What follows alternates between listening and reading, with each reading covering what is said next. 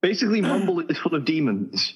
Mumble is not full of demons. Mumble is awesome, but we need to figure it out. We need to get the demons out of the box. We do. But for now, shall we do a show without wizards and demons? For these people who are still, for these 20,000 people have now dropped down to like 2. Well, they won't have heard any of that. No? Oh shit! Oh fuck! Well, no, this is that's just for our live listeners getting a nice behind the scenes look at the fucking random chaos that goes on behind the scenes. Of course. This is the perk of listening live. You get wonderful moments like that will never be shared by these. We may have 20-something thousand people following us on SoundCloud. They'll never know. They'll never know about the wizards and demons. That's just for you guys. They stopped listening to us long before then. So, are we ready to start? I'm ready to start. I'm ready to start. Then let's start.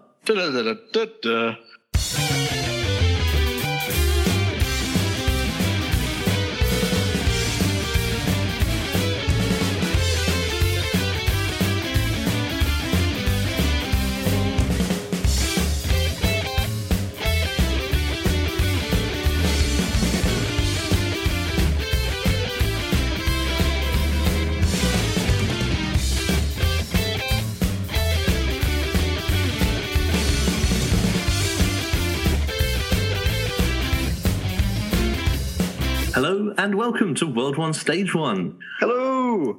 We are joining you once again to talk about things that probably aren't video games for most of the show, and then a little bit of video games towards the end. I am Simon, and joining me as ever are Jack. Hello! And the Irish Jack. Hiya! How are you, gentlemen? I'm fantastic. I'm full of tea and cake. Better now the wizard has gone.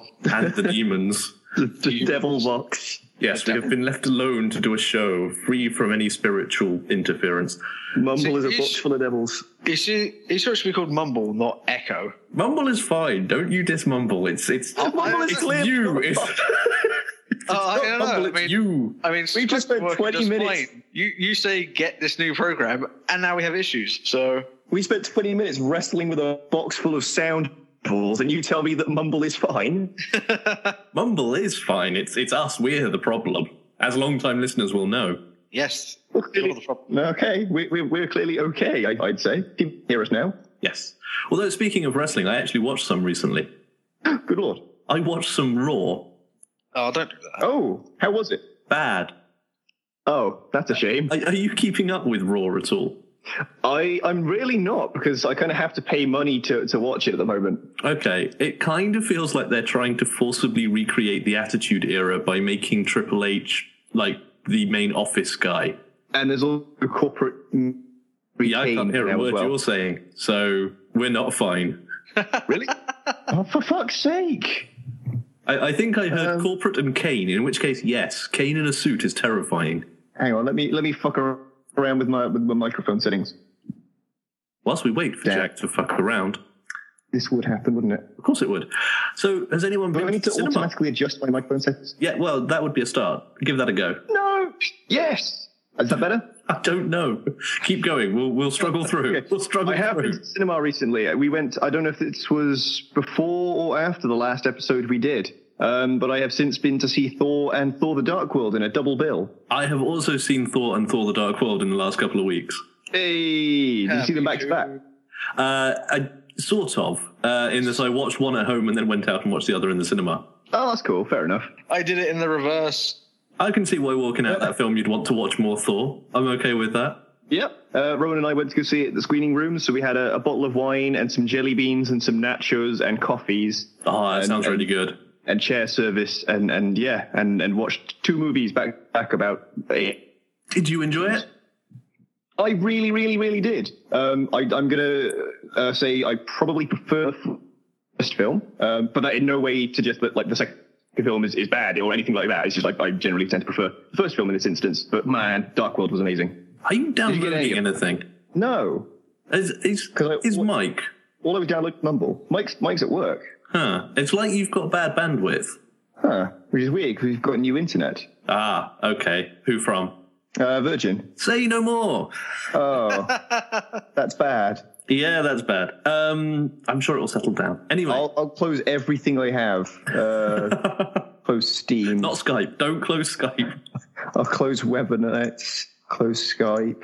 But yes, I thoroughly enjoyed it as well. I thought it was a lot more played for laughs than the first Thor. Yeah. But it worked because they were good jokes. Yes. Although there is part of I'm now living in London, so I am just sat there going, you can't get to Greenwich from Charing Cross in 3 stops. Are you a space Viking? You need to change to the DLR. The woman who told him it's 3 stops on that train wasn't a space Viking. I can see why she'd want to say anything to persuade him onto the train. Yeah. But she was lying. It was like, you've got to change at the DLR. It's going to take you at least an hour. This is rush hour. You're screwed, mate. Honestly, take the stairs and fly. But then you wouldn't be able to share a train carriage with Thor. Yeah, but you're imperiling the world. Granted, you would imperil the world, yes, but Thor. In fact, imperiling the 9 realms. All of them. Yeah, exactly. All right, fair enough. But also, she got to fall on Thor. She did. And like I said, I can't really blame her for that. Exactly. I wonder how many times she deliberately fucked it up just to read that scene. I'm sorry, I have to do this again. No, I forgot my line. I'll just have to grope you a little bit more, Mr. Hemsworth. It's just the smirk from Chris. Just what got me on that. It's like, although, still got it. Speaking of movies, guess where I was this weekend? I know where you were this weekend. Yeah. Go. I was in Bristol on Saturday and Sunday of this weekend going to audition for the new Star Wars film. And I take it you were auditioning for the Streetwise Orphan Girl. That is correct. Well, like I did say to a lot of the people there, it hasn't officially been confirmed by the people that posted the open audition that it is Star Wars. Yes, it is. Like everyone else around and involved in the fucking industry has basically said, yeah, it's Star Wars. But the people that originally posted it, they haven't. It's just Untitled Disney Project. And I'm like, I would make the best Disney princess. Actually, to be fair, if it's Disney, it could have been a Marvel movie. Yeah, also true. But unlikely. Like I said, everyone else involved in the business has said, yeah, it's Star Wars. It was pretty clear it was Star Wars. Yeah, exactly. But it was, even when we were in there, it was Untitled Disney Project. And yeah, so I got there on Saturday, and I arrived, and they told me, we're not going to see anyone else, go home. So I went to the Yu-Gi-Oh! Tournament finals at Bristol Temple Meads train station. Oh, wow. That is just the nerdiest weekend ever. And I bought some Mountain Dew. And then I went home. And the next day, I got up at 5 o'clock in the morning. Right. And I got into a camper van with my buddy Rob. And he drove us to Bristol. And we went... Tall? No, not Long Tall. Rob Hannon. Right. And yeah, we drove to Bristol. And we stood in line for 7 hours. And made some friends and went into the audition. Cool. I was going to say, I would imagine Long Tall making the trip. Yeah, he's going to go to London, apparently. I don't like the idea of Long Tall owning a van. So I'm kind of relieved about that one. Yeah. There are more auditions going on around the country. So if anyone in the UK or actually, I think they've extended them to like the US and New Zealand now as well. So if any of our listeners are thinking of going to the auditions, holy shitballs, get there early. Doors open for the auditions at 11 o'clock. If you weren't there before, I think it was about 8 a.m., they started turning people away. I don't know. Well, you do have to get there early, obviously, before people get turned away. Yeah. But are you there for the 10 seconds it takes them to look at you and say next, or for meeting people in the line and generally being part of the whole experience? Exactly. But I mean, you don't get to be in the line and be part of the experience if they say, sorry, we're closed, we're not taking That's anymore. true. That's a good point. So you got to get there at probably about 6, 7 o'clock in the morning. I mean, like I said, we got into the line at 7 o'clock in the morning. And we were still part of the queue. I mean, they opened early. They opened at 9:30 rather than 11, and we got into the building at 1:30. So you did audition then? Yes, I got in and auditioned. And what was your monologue and what was your song? It wasn't quite like that. It was literally just filling in a form and answering a couple of questions. Oh, that's really disappointing. And giving in a headshot. Aw. It's a bit boring. Yeah, although, the thing is, the night before, on Friday night, Rowan took a whole bunch of photos just to say, right, I need a sort of a good photo to take in as my headshot. Rowan did a whole load of them. We got like the diffuser out and the reflectors and all these kind of weird photographic tools. And then when I handed everything over to the guy, he asked me if it was a professional shot. Nice.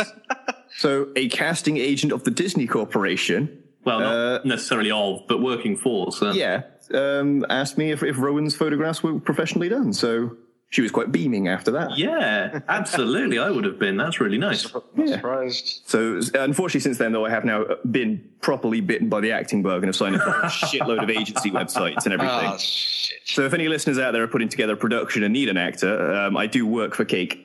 Speaking of which, how is the abridged voiceover going? Pretty good. I've been working on a couple more voices, doing a couple more auditions. My part still hasn't come up yet, but that's because, it's still, I think, another chapter down the road. When it does, you must tell us all so we can share it with our listeners. I will be pimping the hell out of that episode. When the new one gets when the new episode gets released, which again I'm still not in, but is leading up to, I will again be pimping the hell out of it when that one comes out as well. Just say, look, guys, watch this, because I'm horrifically self-indulgent. And who can argue with that? Yeah. Irish, you got any stories to compete with auditioning for Disney? I went to Bristol, but I went to Cribs, and they had reindeer there. That's What? about it. They had reindeer. No, they do this shit. I've got a photo from October last year before, of them with a huge Santa's village already erected. Yeah, they got and I've got one of it in March, not having been taken down yet. Wow. Oh, it's kind of like our old flat. Yes, where the decorations are up a year fucking round. Speaking of which, we're not living there anymore. Hooray! Since last episode, me and Mike have moved into the Citadel 2, Electric Boogaloo. Which I look forward to seeing over the holiday season. Yeah, I've almost finished tidying my room now. Speaking of which, I've put down a reservation to get a property taken off the market, and I'm underway to obtain a mortgage. You're getting on the property ladder. I am. Oh, man, we're all so old. I know. It's really, really terrifying, but it's really nice. It's a really good-sized two-bed with balcony out on the Olympic site. Oh, wow. It's the housing development that they used as the athletes' village for the Olympics. Has all now been done up and finished, and they're selling them off. And they're really determined to make this sort of... put it this way, if the houses don't turn out right, all the Tories' political opponents can turn around and go, you fucked up the Olympic legacy. So they're really, really determined to make it awesome. All the flats already have BT Infinity up and running. Wow. So there's no waiting for the installation. When they were showing me around, they were opening the utility cupboards and going, look, there's your modem, it's already there. There's your router, it's already there. It's on. They're all designed really eco-friendly, like they recycle water for grey water, so for heating and the washing machines and stuff. Yeah. And they're designed with roof gardens for insulation and stuff, and it's supposed to be a lot cheaper to run than sort of equivalent-sized places elsewhere. Wow. And it's right on the Central Line, which is perfect for my commute. And right near the Westfield Shopping Centre, which is enormous and has everything you can imagine in there. And, of course, is the workplace of one of our listeners who has written to us for this episode. Look at me segue. Wow, that was amazing. She's in the chat room. I know. In the chat room. I did that one just for her, really. That's one of our best segues, I think. That was pretty damn impressive. As the segue king, I tip my hat to you, sir. I know, I rule.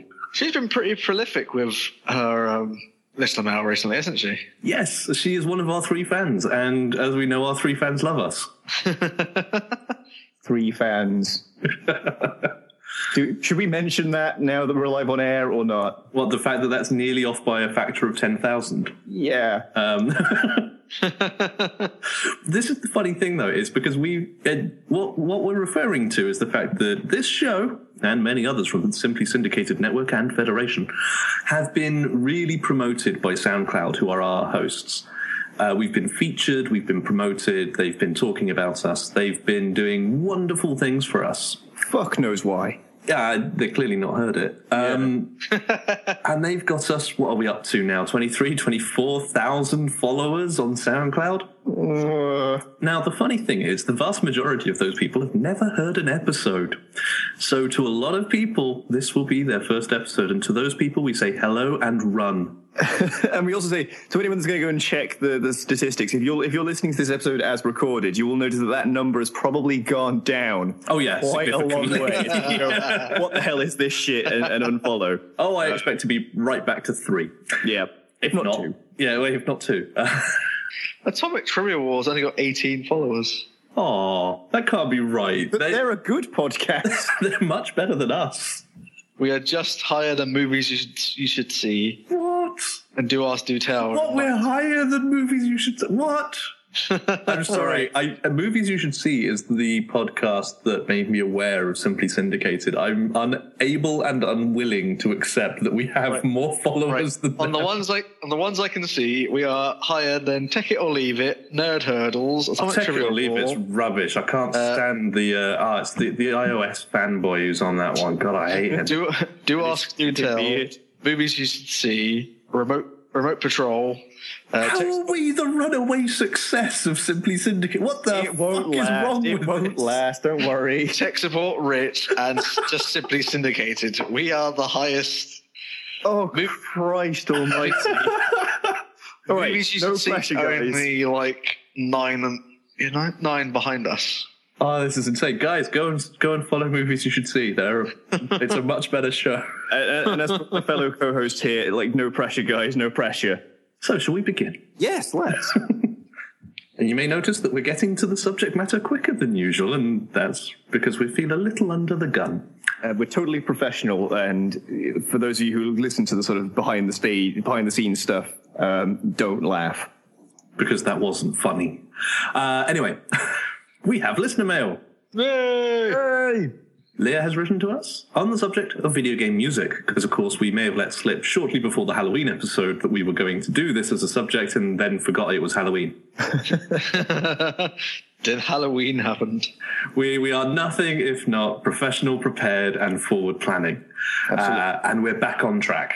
So, hello again. Sadly, I will be unable to listen to your show live tonight. Don't worry, no one was able to listen to our show live that night. So I'm writing in the hope that I can still contribute and maybe get to hear my email being read out in the future when the recording goes up on the website. So, video game music. As I understand, that's the theme for this week. I thought I would offer some of my favourites and see what the rest of you think. The earliest example of video game music that I love to bits is the soundtrack to Mega Man 2 on the NES. Yes. Ah, yes. I think that's universal. Even as a young'un, I remember really appreciating how much depth there was to that BGM, particularly Metal Man, Flash Man, Quick Man. I'm nursing a robot chubby right now. And Dr. Wily's themes. Yes. I still love them all, and not entirely for nostalgia purposes. Apparently I'm not the only one who thinks so, too. Dr. Wily's theme has been reworked into a rather badass song called Oku Senman, I think that's pronounced, which I wholeheartedly recommend looking up, specifically the version by Jam Project, which is amazing for so many reasons. Mm-hmm. Reasons which are not elaborated on within this mail, but... Irish could probably elaborate a lot harder on Jam Project. I do love Jam Project. They're all. They're Japanese... there we go, enough there. They're Japanese... Okay. That does explain both why you would be the person we go to for extra explanation and probably why Leah likes it. They're just a really great rock band. They do a lot of video game, like Power Glove style. You know, they'll take classic video game music and then put their own spin onto it. They do a lot of that themselves while doing, making openings and closings for various TV shows and whatnot. Very cool. And funny enough, segue within a segue, Power Glove also did a cover of Dr. Wily's stage theme. Yeah, they did. Going on, Leah writes. Yep. After that, it was Konami's game OSTs around the time of Metal Gear Solid and Silent Hill that really grabbed me. I was ecstatic to find that both soundtracks were released on CD and, along with Resident Evil 2 soundtrack, they were the first OSTs I bought. I swear The Best Is Yet to Come is one of the most gorgeous songs ever to appear on a game soundtrack, and Lisa's theme from Silent Hill worked so beautifully with the game cutscene where it was used that it still brings a tear to my eye. And for something more recent, the Skyrim music is simply wonderful. A while back, Classic FM dedicated their Saturday Night at the Movies slot to video game music, and they played some of the Skyrim soundtrack in that slot. I was listening at work and having a terrible day, and that cheered me right up. I'll end with a potential discussion point. Do any of you remember the controversy surrounding Endorphin, an otherwise unremarkable puzzle game released in the 90s that was supposed to contain subliminal messages in the music? The game itself got terrible reviews, and, as I recall, the alleged subliminal messages were all quite positive, so I've often wondered if the controversy was more of an attempt to stir up publicity than anything else. Okay, I hope that's useful or interesting for you. I shall look forward to listening to your discussion. I owned Endorphin. Oh God, okay, I've never heard of it before. It was a really... It was a video game that could only have been made in the era of Acid House. It was a brightly coloured puzzle game where a cube with different coloured sides could be tilted so that it would rock from side to side, but you could only roll it so that the face coming down could land on a square on the game board that matched the same colour. And you had to sort of rock it back and forth and roll it through a level to get to the other end. Right. It would actually work quite well on the iPad now with tilt controls, now that I come to think. Sorry, I'm just going to make some notes. It wasn't that good, actually. But, yeah, it was filled with subliminal messages. But the subliminal messages were, be at peace, all is well, feel fine, and things like that. Huh. I swear I vaguely remember something very similar on a PlayStation demo. I don't know if it ever made a PlayStation release. No, I don't think it was the same game, but it was something very similar sounding from how you've described it. But yes, I actually not only do I remember Endorphin and the controversy surrounding it, I owned it, I played it.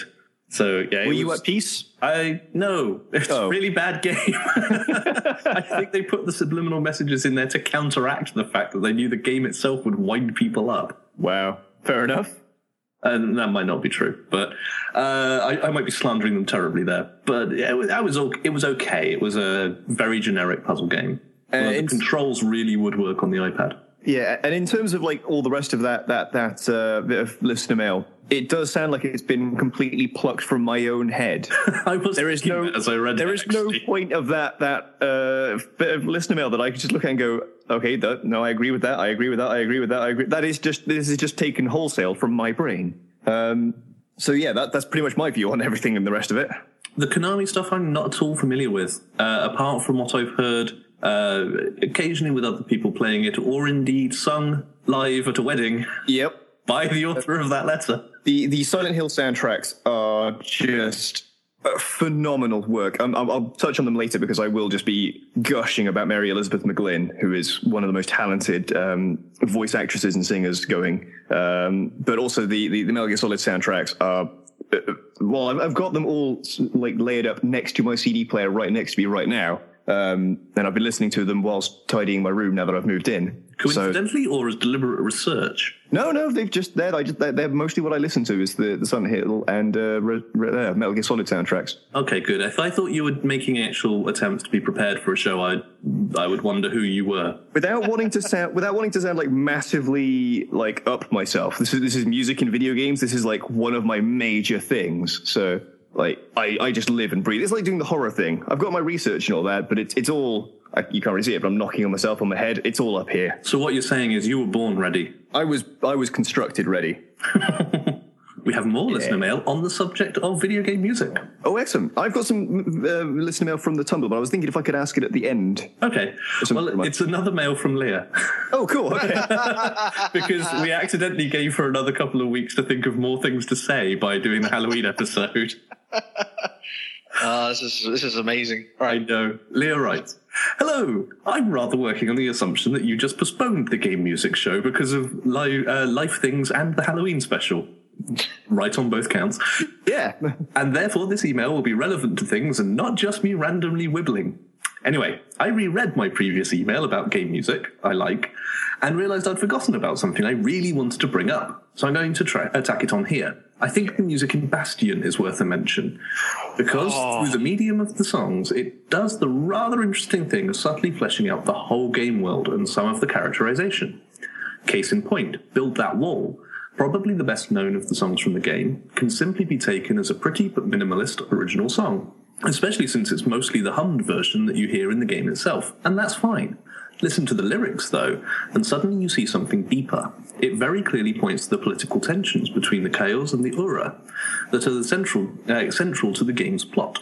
and is revealed as a somewhat menacing or a protest song. When I came to that realization, it made the whole game feel richer for me, and that wasn't something I expected to come from a video game, especially not an indie title. Honestly, I could talk for ages about why Bastion is such an amazing game, but the use of music to flesh out the experience is definitely a major part of it, and I can't believe I forgot to mention it before. Okay, that really is all from me now. I fear I've sent you several walls of text, so I must stop. Looking forward to the next show. P.S. Glad you enjoyed my singing at Irish's wedding. I'll do the same for any of the rest of you if you so desire. Yes, you will. But yes, that is a great piece of music. Although, I do have a point to disagree with in this one, and that's that it's surprising coming from an indie game. I don't think that's true. I think music is one of the areas where it's possible for indies to really compete with major studios, because a composer is typically an individual, and these days, with it more and more being done in reason or logic, and less with live instruments, that individual in an indie can have almost exactly the same kit and setup as a professional. You know, I was there when we were doing Fable at Lionhead, and we had one guy in a room with a lot of keyboards, but basically he was just running Reason and had a huge sample deck. And, you know, I can do the same thing on my iMac, to be honest, especially now. So it's an area where you can absolutely compete, and a lot of indie games have really compelling soundtracks. I've noticed this from the soundtracks being available to download alongside the Humble Bundles. Yeah, definitely. You think about the music in FTL, the music in Cannabalt, the music in Bastion. It's a really, really compelling part of a lot of these games, and they may not have the teams of artists and the teams of coders, but they can do as good a music, as good a soundtrack as any of the major studios. And especially with the Cannabalt soundtrack, because it is, as far as I remember, just the one track, isn't it? Yes. But it is such a good track. Although I believe as later versions came out, it had sort of a couple of remixes of itself, so you didn't know quite which version you'd be listening to on any given run. I mean, they had quite a task ahead of them, because they were like, right, this is a game where you're going to die quite a lot. Yes. And you're going to get sent straight back to the beginning, so everything resets, including the song. So we need a song that is not going to get on people's nerves. And to the point that this is now a game that right up front says, put some headphones on, crank it up, listen to the music. Yep. I mean, it's sort of tied up there with, again, a very, very similar game is Robot Unicorn Attack. Because you just get to listen to Erasure on repeat. Yes, I'm okay with that. There are various songs which you can just listen to on repeat, and they just don't get worse. Erasure's Always is one of them, and Hadaway's What Is Love is another.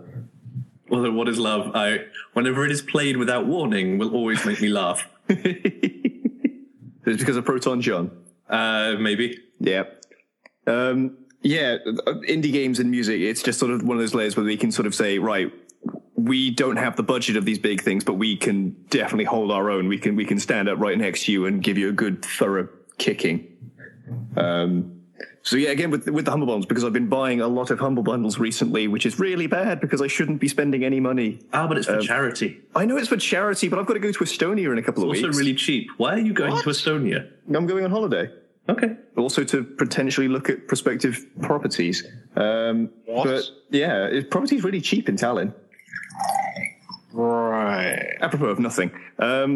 Basically, so buying a lot of the Humble Bundle stuff that comes with the soundtracks. So even if they're like little games that you weren't really expecting to play, like you just got them because, you know, you wanted to pay over the odds and get, you know, the big game in the bundle, you might just, you know, open up that folder, just play some of that music and think, wow, this is really, really great. And it does inspire you to start playing the game. Yeah, so, everything I get, I drop into my iTunes library, and I often just sit there with my whole library on shuffle. So I'll listen to things without any conscious meaning to. Yeah. And occasionally I will just go, ooh, what is this? This is really nice background music, and look up and go, ooh, it's that game soundtrack. It's kind of like being on Last FM when you go onto your like recommended list, and it looks. No, it's not like going onto your Last FM recommended list. No, admittedly, that is a bit confusing. When it's just like, okay, you like Slayer and the Weather Girls and Prince and Anthrax. I don't know.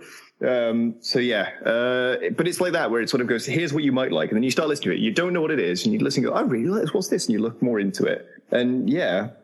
So it's a really, really good way to do things, is to find out a great game and to find out more great music from great composers and great.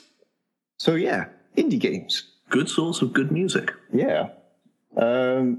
suddenly, for some reason, I was like, yeah, indie games. I go, oh no, wait, that's not what we're talking about. We're talking about music. Shit. I anti-segued. I don't know what an anti-segue is, though. A scooter?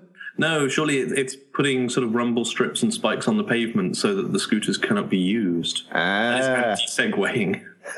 I'm spiking then. Okay, cool. So yeah, music in video games. That's what we're talking about today, in case we hadn't mentioned it. Yep. Yeah. And I mean, right away, when you say to me music in video games, one of my first responses will always be Doom. The original Doom? The original Doom, the MIDI soundtrack of Doom.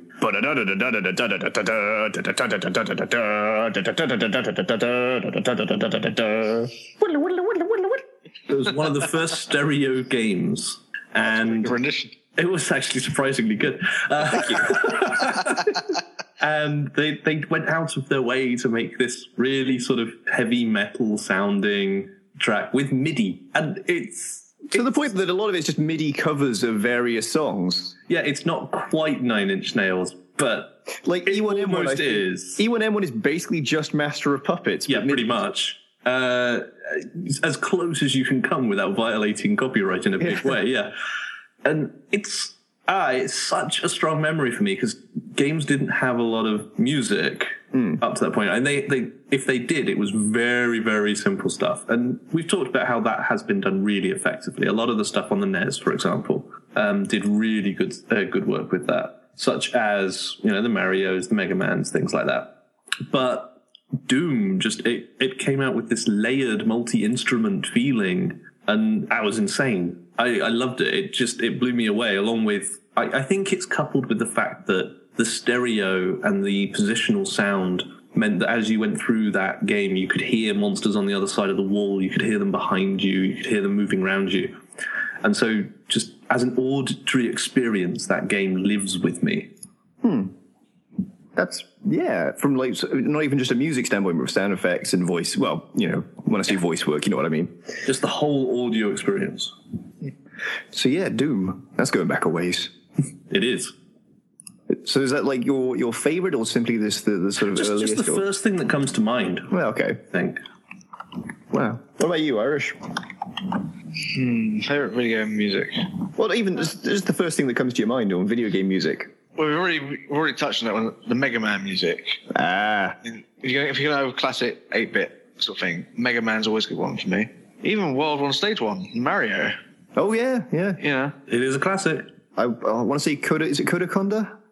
The Nintendo man of music? I cannot remember. You'd think that would be the kind of thing we should have looked up for this episode. I mean, Nintendo's not really my area of expertise in this. It's Konami and Capcom mostly, but yeah. Yes, I mean, what do we want to talk about? Favorites? Notable pieces?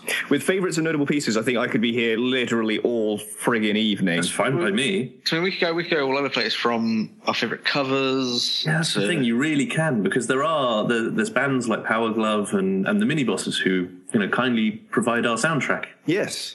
And a cover one I like is Hyodine. Hyodine is or Hyodine, or again another one of those names I don't know. Hyodine. A Japanese synth pop rock. What he does professionally, he is a musician. He makes openings and closings for various TV shows. Yeah, but as his own private work, he does like BitTune and redos of old Nintendo songs, but he puts his own lyrics to it, like Mega Man. I basically because the music is my big thing with video games. I will go onto the World 1 Stage 1 Tumblr after this. And by the way, all of our listeners right now should totally go and start following World 1 Stage 1 at tumblr.com. And I will basically start linking any music we talk about tonight on there. So that we can go and you can all go and have a look at it. But yeah, Hyodine is phenomenal for his work on the old Mega Man. Just taking bits of music from the Mega Man things, like all the different boss themes, and then just making songs out of them. And some of them are quite silly and quite fun, like the Crash Man one. Yeah. And then he makes this really nice little ballad for Bubble Man. Metal Man, though. Metal Man is always going to be my favorite. Heart Made of Metal, or Heart Made of Metal. No. No, I'm not. With the immortal line, "I'm Metal Man. No, I'm not a dentist." I don't know why. I'm assuming because of the big razor blade on his forehead, kind of looking like one of those reflector things at a dentist. I don't know. But he also does like the Chocobo theme from Final Fantasy as the rap de Chocobo. That's probably one of his best ones. It is amazing. There's also his Mario one, which is done as a duet between him and Bowser with cameos from Princess Peach and Luigi. And Yoshi, well, the Yoshi sound effects. Yeah. That is pretty boss. It's pretty amazing because it's Bowser and Mario arguing about who gets to have Princess Peach, and all the while Princess Peach just keeps appearing, going, "Guys, can you please both fuck off? I hate you both." It's like you're both good in your own ways, but you're kind of ugly as sin. and then Luigi comes along and they beat the shit out of Luigi. It's a really, really good song. I love Iodine stuff. It's amazing. And also because it just seems to sort of fill in the niche of slash fic songs. Most of the Mega Man songs are from the point of view of the bosses from Mega Man 2 as love songs towards Mega Man. Yeah. I mean, Crash Man's is filthy as shit, but yeah. And then you've got Flash Man, which is all like quite creepy and stalkerish. You've got Metal Man, which is all it's all ups and downs. It's sort of very erratic. Quick Man is a really great one because it is just belted out with absolute just speed and volume going on. It's really, really, really great. So yeah, covers and all that. So if we're going to also do covers for Mega Man, it's worth pointing out because I don't like to mention them too much because there's certain problems with some of their tracks and all that. But the Adventures of Dwayne and Brando. Oh, yeah, Dwayne and Brando, yeah. A couple of guys who do basically raps of various video games, basically explaining the plots of video games. And they do a Mega Man 2 one, which is, it's half a rap about Mega Man 2 and it's half a strategy walkthrough of Mega Man 2. Yeah. Because it teaches you how to beat various bosses and what order to do everything in. Yeah. As a song. Yes, I love that song. It is great. And, you know, some of the other songs as well are quite good. They've done a Double Dragon one. Double Dragon by far one of my favorites. A couple of the Zelda games, Final Fantasy, Bomberman, Pac-Man, Punch-Out. They've got some really, really amazing stuff. Oh, the Punch-Out one is fantastic. Sonic is also absolutely brilliant. So because you've got a couple of cameos in there for people like Leo Camacho and all that. So yeah, it is really, really, really good. So it's worth checking out them as well in terms of covers and all that. And Mega Man 2 having such fantastic music. So yeah, Mega Man. Again, we're talking about Power Glove. Probably the people I usually go to for video game covers and all that sort of stuff because you get some really fantastic. The Tetris theme. Now, every one of our listeners should be familiar with the Tetris theme of Power Glove. That is a track to really get your blood pumping. The fact that it speeds up as it goes on, as though you were playing an actual Tetris game. That is Soviet metal Tetris. It is astoundingly awesome. But they've also got, they've got an album that was like, I think Japan only, which was TV game metal. They've got a couple of Final Fantasy tracks on there, which are really, really, really good. Really worth checking them out. I'll be doing a whole lot of pimping of stuff on this episode tonight. So go and buy these albums and go and listen to this band. So yeah, there's also, another weird one is when someone sort of covers their own stuff. Because I might as well talk about it now. It's probably my favorite, or at least joint first favorite composer in video game music is Nobuo Uematsu, the man behind Final Fantasy music, and the man is a friggin' genius. I own soundtracks for Final Fantasy, I think 7 through 10, 9 being my favorite, and they are just astoundingly phenomenal. It's just one of those things where, you know, certain artists can sort of look back and go to an art gallery, look at paintings or photographs and all that stuff and say, just be overwhelmed by the masterpiece, by the skills and techniques. And just listening to one of his songs, you could listen to the full soundtrack and you think, Jesus Christ, you're insane. This is just, it's amazing. And Nobuo Uematsu himself has a prog rock band called the Black Mages. Nice. And they do covers of Final Fantasy music. So he basically gets to do his own music in a prog rock style. That's very cool. It's reminded me, apropos of nothing, just completely off tangent. I was delighted today to see Gail Simone, a comic book writer, talking on Tumblr about her headcanons for Batgirl. Oh, right. She writes Batgirl. What she's talking about is canon. But I love that she's such a one of us that even for the book that she writes, She has headcanons. I think that's marvelous. So it's the same kind of thing of having your own interpretation of your own work. Yeah, that's a good sort of way of looking at it. It's like, this is my interpretation of this work. Yeah, but it's your work. It's like, yeah, but I wanted to do something a bit more fun with it. So again, if you can get a chance to go and listen to the Black Mages, they are, if you're into prog rock, they're amazing. If you're not, they're hilarious and amazing. I'm trying to think of some particular. Otherworld is great because Otherworld is the opening sort of cinematic theme to Final Fantasy X, and it's so unlike anything that you had in a Final Fantasy game before that. Because I mean, the Final Fantasy game before that was all the music was very, very beautiful. You had a bits of rock in there, like Those Who Fight Further, the boss theme from Final Fantasy VII, being probably the most famous. And then Otherworld opens up, and it's this proper death metal, growling, scary, shredding guitars track. And it completely came out of nowhere. And then they do a cover of it, and it's done a bit more sort of with a bit more technique, and it's got a female vocalist behind it on the Black Mages album, and it's really, really good. Because I think my opinions on Final Fantasy are well established. Yeah. But I have no real opinion about the music because I've never played enough of it to really get a feel for it. Yeah. So I feel like I might have to check that out. Even on its own, the music is fantastic. I mean, my favorite, I've got the soundtrack sort of sitting on right next to me. It's Final Fantasy IX, which is my favorite Final Fantasy. And part of that reason is, again, something very, very special to me to talk about it tonight is the music. The soundtrack for it is phenomenal. There is not one bad piece of music in that album, or rather on all 4 CDs of it. And I was looking at sort of stuff about it, about the soundtrack for it, and seeing that they asked Nobuo Uematsu to go away and come up with a couple of concept pieces for Final Fantasy IX. They sort of gave him, right, here's the world we're looking at. It's more of a fantasy. It's more of a sort of old world, low technology fantasy with very fantastical creatures going around. And he went away. And they said, can you make up like a piece of music for the 4 main characters and a couple of bits of incidental music? And he went away, and he came back with 30 tracks. Okay. I went a little bit overboard, but bear with me. And they went, no, this is good. Okay, cool. Can you go and make, like, they worked on the soundtrack and everything like that. And I think there are, how many tracks on the final soundtrack? I'm just going to have a look. Yeah, the final count on the soundtrack is 32, 26, 27, coming in at about 100. And apparently there were about 180 tracks he'd come up with. And then they said, right, we need to shave some time off of this. We're not going to be able to use them all. So he had to bin 80 tracks of music. Wow. Because he just went off on one, trying to create stuff for this. And my all-time favorite thing is that people have asked him at various conventions and various interviews and stuff like that, you've worked on a whole lot of games. What is your favorite game you've ever composed for? What is your favorite soundtrack? And apparently he doesn't even hesitate when he just says Final Fantasy IX. And that gives me this little glow inside of just knowing, yep, definitely, that is the single best soundtrack for a game I've heard ever.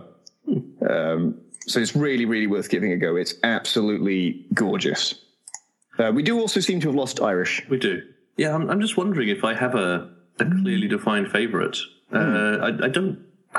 It's odd because I appreciate music in games. Yeah, I really do. But I've never. I don't think I've valued it as much as yourself. I don't think I've put as much thought into it. I think if I had to, gun to my head right now, I'd probably say a lot of Marty O'Donnell's stuff for Halo. Oh yeah. The choral opening to the original Halo is one of the most beautiful pieces of music attached to a video game ever. Yeah. And the sense of urgency in a lot of his combat music, even the rock ballad for the Saving of the World, which is the electric guitar version of the normal Halo. Yeah. Yep. It's one of the first game soundtracks I went out of my way to buy, certainly. I've obtained a lot over the years, largely through sort of collector's editions and bundled packages. But that was one of the first ones I went out of my way to buy. And that's still a very small number, actually. I think that, Mass Effect... It might just be those two, actually. Mass Effect soundtrack is great as well. Yes. Very, very reminiscent. I mean, I know it came before, but you know what I mean when I say very reminiscent of Daft Punk's Tron soundtrack. It's very similar. That sort of that low electronic beats and everything like that is really, really, really great. And that's why I've always said if there's a Mass Effect film, I want Daft Punk to be involved in there somewhere. Yes. Although it was going to bring me on to something that I thought would be quite fun. Now, there are instances of what you might call stunt composing in video games, where you get someone very well known, maybe from the world of film or the world of commercial music, to write music for your game. An example would be the opening theme to Fable, which was composed by Danny Elfman. Oh, yes. So I was just thinking, if you have just from your experiences, can you think of any really good or really bad examples of that kind of stunt composing? Easily a really, really good one I can think of is Metal Gear Solid. Because the main theme from, I know it's Metal Gear Solid 3 and 4, but I don't know if he was necessarily involved in 2, was Harry Gregson Williams. Okay. He was a big Hollywood composer. If you've seen The Rock, he did the music for that. But his work on that for the Metal Gear Solid themes is absolutely fantastic. It's to the point where I actually just sort of like looked at the soundtrack for it, but Harry Gregson, that guy, really? And then still listening to it, oh yeah, this is really, really great.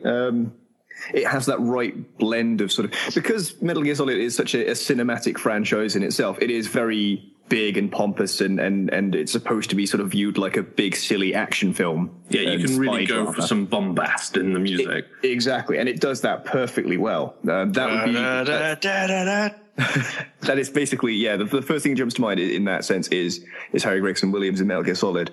I'm not sure if I can think of any others though, right off the top of my head anyway. Irish?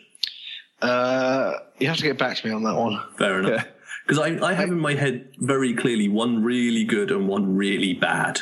Okay. Really good, Clint Mansell composed a couple of pieces for the Mass Effect 3 soundtrack, specifically An End, Once and For All, which is the mournful piano piece that goes over the credits. And it is one of the most haunting pieces of music in video games. It's really nice. It's sort of, in my mind, it's up there with his Requiem for a Dream stuff.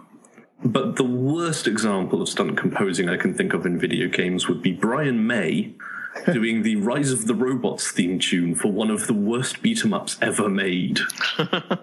Worst or best? Worst. Oh, okay, fair enough. Absolutely. If you can complete a game by holding down forward, down, like kick, then there's something wrong with that game. Oh, another one jumps to mind as well is the original American McGee's Alice.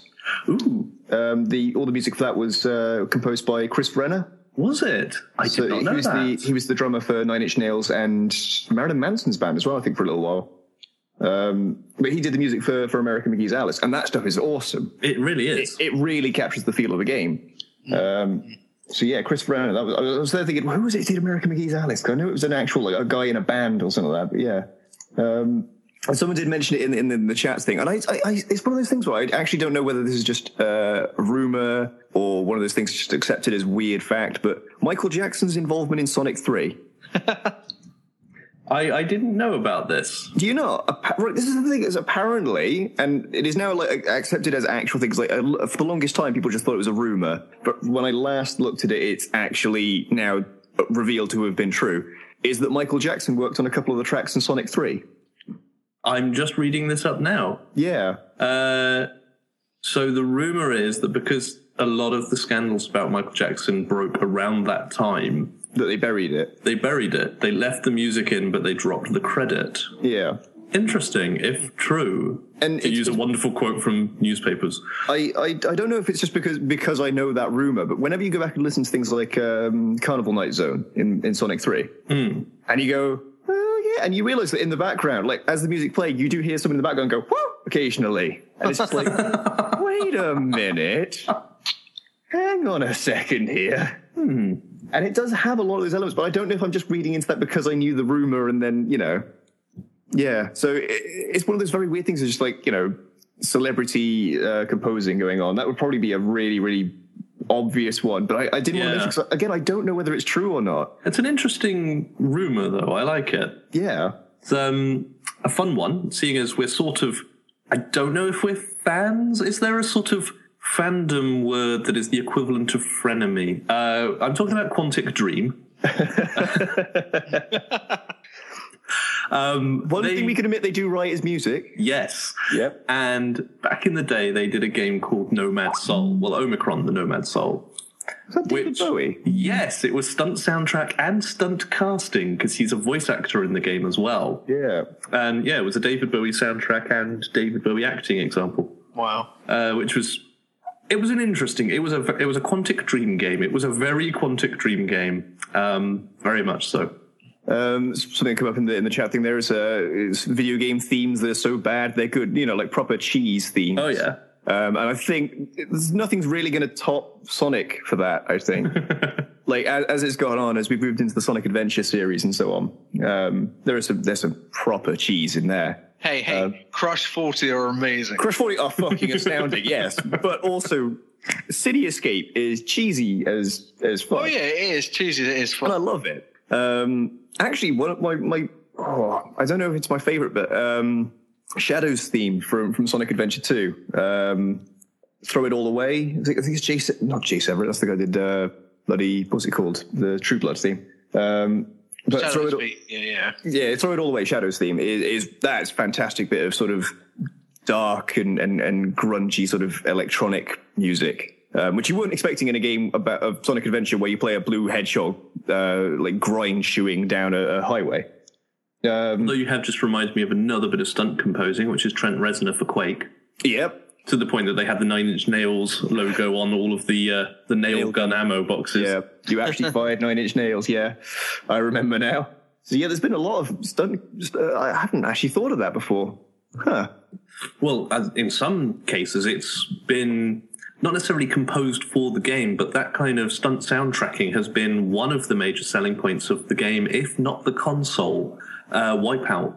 Oh, God, yeah. Because, of course, it was a Sony console, so they had royalty-free access to the entire Sony Music Group library, which they used to great effect by throwing in some really good music on Wipeout, which the ports to non-Sony consoles didn't have. They had knockoffs. So Sony's just like, well, if you want the full effect, you got to buy a PlayStation. Yep, and that kind of, turned games consoles into what they are now, the sort of, not a kid's toy, but the sort of post or pre-nightclub social event, because it's the same music. Yeah. And it was selling it to college students and young adults, and that was a profound change in home gaming. Huh. See, this is the thing, is like video game music branching out and becoming this sort of own entity and using as a thing to sell games and in turn to be sold by games. Jet Set Radio. Oh, man. One of the best original soundtracks ever made. Yep. No arguments here at all. I've got the Jet Set Radio Future soundtrack on CD. It's a damn good soundtrack. I really wish someone hadn't brought this up in the chat, but someone's just mentioned the Donkey Kong rap. DK! Donkey Kong. Oh man. Are we going to go that way? We got, the Super Mario theme. What, swing your arms from side to side? that was more a TV thing than a video game thing. We have Captain Lou Albano to blame for that, God rest his soul. But yeah, Nintendo 64 giving us the Donkey Kong rap. Oh dear. This has inspired a Google search. I'm now looking up the worst video game music of all time. See if I can remember or recognize any of these. So looking through the various composers that have been, most of the ones that I remember are all Japanese, just because they worked on the games. Well, you've played a lot more Japanese games than I have, certainly. That is true. I am more of a Western gamer. I'm kind of disappointed. None of these are really standing out to me as, oh God, yes, that kind of bad. That's a terrible, terrible soundtrack. And I'm just sitting and going, yeah, that wasn't good. Yeah, that wasn't great. Don't put Doom on here. It's from the 32X. That's fine. That's terrible. Mario Party 2, Honeycomb Havoc. Is that ringing any traumatic flashbacks for you, Jack? I know you're a Mario Party man. I think I was too busy winning at Mario Party to remember the music. I mean, not to toot my own enormous horn, but I am basically a Mario Party god. Avenged Sevenfold had a post-credits track in Call of Duty Black Ops. What the fuck? Yeah, that somehow doesn't surprise me. In the zombie bit, I suppose they deserve each other. There's a thing you can do where you travel around the stage. I think it's to do with video cassettes, and eventually it will play the music video in-game Hooray! or something along that lines. But Wow, yeah, what a terrible tie-in. Okay, I'm kind of Brian May. You've been bumped to second worst shameless promotional tie-in of all time. you got Hans Zimmer did some, didn't he, as well? Oh, Hans Zimmer's done a whole buttload of video games, I think. Well, the only ones he's been credited to here are Modern Warfare and Modern Warfare 2. Actually, the Modern Warfare 2 theme is the only one of his video game pieces that I'm familiar with. And it is really nice. I've got to admit, it's a very good tune. Which tune? The Modern Warfare 2 theme. Oh, I wouldn't know. I am not a modern shooter. Oh, nor am I by any Modern means. war shooter. But that one had a few sort of reasons to at least investigate it. This is why we need Mike here. You need our token frat boy. Yes, absolutely. I've had a brainwave. What franchises do the Video Games Live Orchestra consider worthy of renditions? Ooh. And there are some really good ones on here that are making me go, yeah, good point. Oh, aye. Assassin's Creed has some extraordinarily good music. Beyond Good and Evil. No, I don't know the soundtrack to it. It's very good. It's a hugely underrated game all round, as you know that I think. But no, the soundtrack was great, but not as good perhaps as BioShock. Oh, yeah. Oh, yeah. Oh, Command and Conquer. Oh, yes. I forgot who composed that now because it's right on the tip of my tongue. It'll come back to me. But things like Hell March and so on are just, and the Soviet March from Red Alert 3, some of the best music to get you properly sort of Frank Klepacki. psyched up. That was it. That was on the tip of your tongue. Yeah. Okay. I'm impressed. Because again, it's one of those soundtracks I listen to a lot. Up Yours is another good track on there as well. You'll be glad to know Final Fantasy is on here. As is Metal Gear Solid. Yep. As is Silent Hill. Yep, because those are the three greatest franchise soundtracks in existence. As is Resident Evil. Yep. Also good. Tomb Raider. Good, yeah. It's had some great music, especially the recent reboot. Reboots with some really good music in it. Mass Effect is also on here, and so is Mega Man. And so is Monkey Island. Yeah, I was going to say Monkey Island. Huh. For some laid-back Caribbean jazz. Which you need every now and again. It was really good music. It was perfectly suited to the subject matter, which is what you could say about the Aperture Science Acoustics Research Division. Are we going to talk about Portal? We could. It had a soundtrack. That is true. It had one of the most disturbing and unrelaxing soundtracks I've ever heard. And one of the most successfully viral fucking songs ever. Good point. We ought to probably mention that. We should. Because it was at my wedding. It was. If anyone in the chat box or anyone listening to this right now has not heard Still Alive, I refuse to believe you exist. Stop listening to us. Go listen to that. No, they already have. They should have. If they haven't. But yes, Portal. In case you're not familiar with it, go away. Sorry, no, that's in case you're not familiar with it.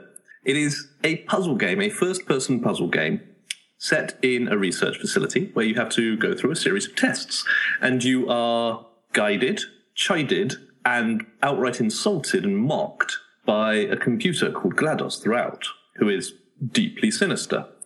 The music is, it gives me the same feeling because I have all the soundtrack CDs because they were all released for free. And the music gives me the same feeling as listening to the Trent Reznor and Atticus Ross Girl with the Dragon Tattoo soundtrack. It is deeply unsettling. Yes, but it's background music. If you shuffle to it by mistake, you won't immediately turn it off because it's just good ambience. But you will begin to feel a creeping sense of dread, as if nothing is right with the world. It will start giving you the fear. And when you realise you've got the fear and you look at what's playing on your iPod or whatever, you'll just go, fuck no, why is this here? And skip.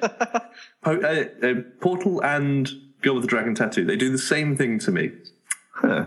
Until the very last track, as the credits play, which is a song by one Jonathan Coulton, who is an independent musician, singer-songwriter, who writes very, very funny, very geeky music.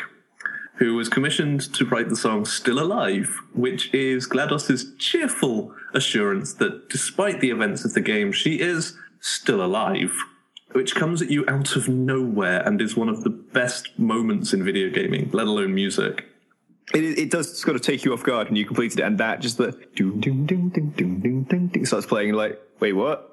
And then you go, oh, this is quite a nice song, I guess. This is a bit weird. And then you start to listen to the lyrics, you're like, oh, God. Oh, no. And it is both cheerful, funny, and sinister. Portal 2 also had fantastic music, Exile Vilify being brought up. But I've got to say, my favorite track in Portal 2 is always going to be Robots for the Win. The ending theme for the co-op campaign of Portal 2. Which basically, for those of you who hadn't heard it, it does sound like two robots having an argument. And, it's brilliant, because it's just all these little beeps moving in time with the music, and, it's really, really good. So yeah, you should totally listen to Portal and Portal 2 soundtracks, for discomfort and wonderfulness. That's a word. I really like the, Turret Concerto, number 2. That is beautiful as well. That's a particularly good piece of music. As all Ellen still. Ellen McLean. A lovely lady. A terrifying robot. A terrifying robot, but a lovely, lovely lady. Are you still there? Met her at KitaCon. Yeah, you did. Yeah, I did. Yeah, he did. Yeah, I did. Her husband plays a mean banjo. Apparently he does. I have heard this, but I've not seen this evidence. She sings, he plays the banjo, and they're pretty good. And they're both Valve-centric voice actors. Yeah, he's the sniper. They are a strange couple. They are indeed. Video Games Live has thrown up Zelda as a franchise with good music. Oh my god! Hell's yes. Hell's yeah. It's that and Castlevania were the two face palms. How did I not remember this? I was going to say Castlevania as well. Koji Kondo, man. Yep. Vampire Hunter is still one of the best tracks ever.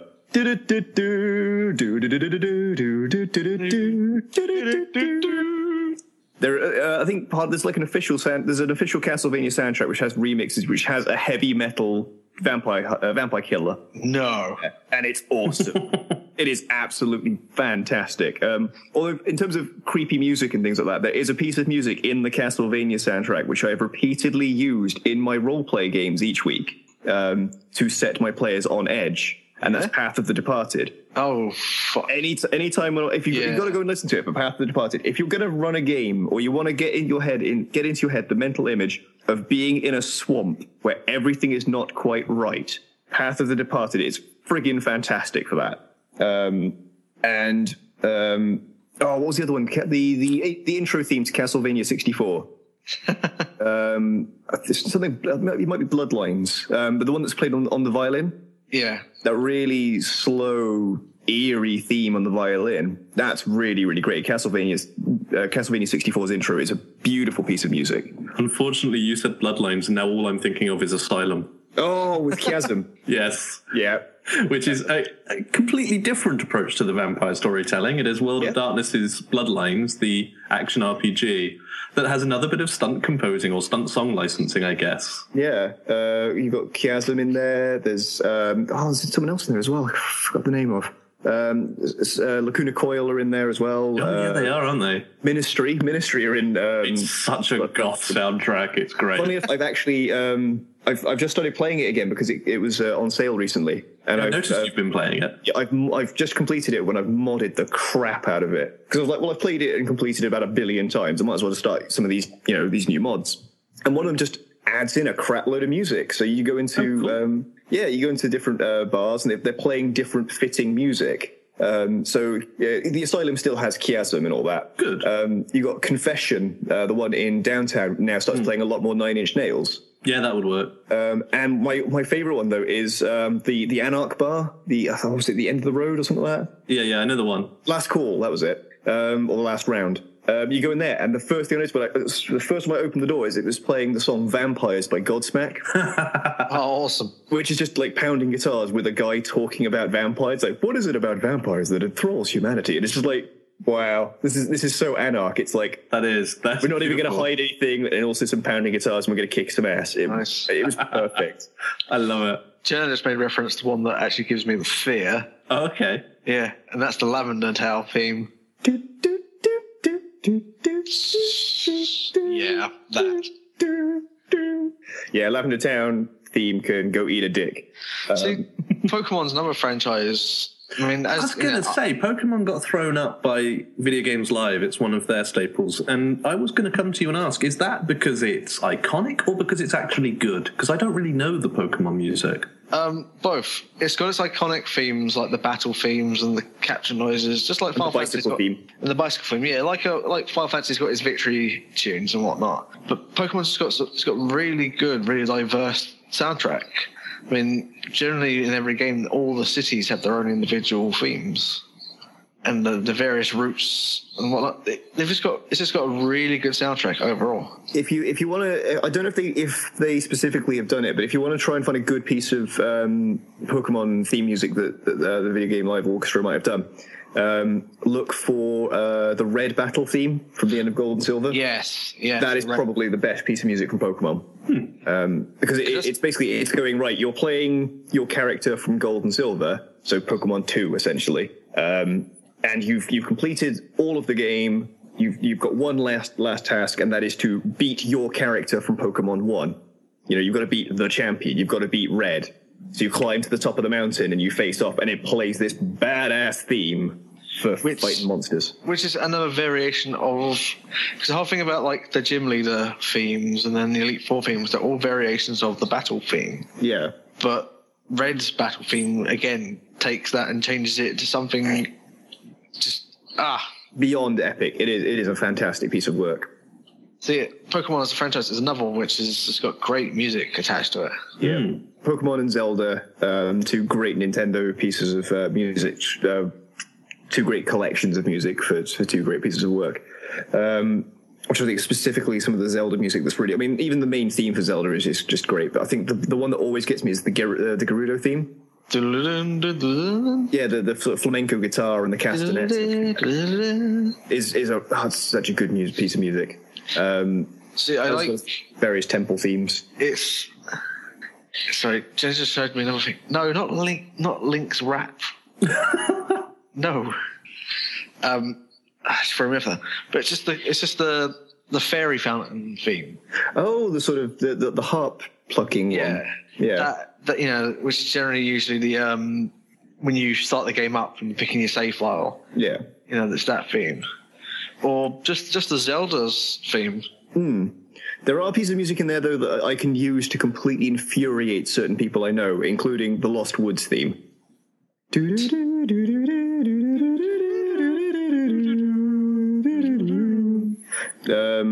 are also some beautiful pieces of music in there, like in Majora's Mask specifically. The I forget what it's called, but it's not the Song of Healing. It's the ode to, or the call to order, the one that lets you summon the giants. Oh yeah, Oath of something or other. Yeah. It doesn't really matter. Come back to me. Yeah. That is a really, really great piece of music. And when you start looking when you've played the game and you sort of see the storyline reasoning behind that piece of music, and you go, oh, this is really super sad. So that is a really, really good one. Again, in Nintendo, they do great music, but I think it's sort of always taken as a thing. It's like in a Nintendo game, you're going to have good everything for their big franchises. They're going to pull out all the stops. Oath to Order, that was it. Yeah. So I was getting all the right words, but not necessarily in the right order. Yeah. I've got to give Journey a mention. I can't let this pass by without acknowledging that Journey has Journey, the indie game. Oh! I thought the Journey Through the Desert, not Journey the band. No, I thought you meant like as in, you know, love will find you separate ways and all that. No, I did not mean that. Although that can be found in various games, most of them SingStar. Yeah. The Journey video game soundtrack is beautiful. It is just beautiful. Everything about that game is just beautiful. Yes. Although the other Journey does bring to mind, if you want music in video games, there is a wealth of music games. Rock Band, Guitar Hero, SingStar, Dance Dance Revolution. DDR, all the DDR games. Oh God, we've just opened up a whole another 3 hours of conversation right now. So I just mentioned like Naoki. There we go. Oh, that's just getting a name drop out there. Because otherwise we will be here for fucking ever. And I've been playing Rocksmith lately. Oh God, yes. You've actually been playing music. Yes. 2014 edition. Yes. It's genius. I love it. It's a different take of music in video games because it is music. It is teaching you songs and also teaching you techniques. It's teaching you to play guitar. And it's really interesting because they've gamified the most boring parts of learning a guitar. Yeah. So, you know, if you want to get good, you should spend just a lot of time getting to know the fretboard, doing scales. And they've made all these little mini games. There's one called Ninja Slide.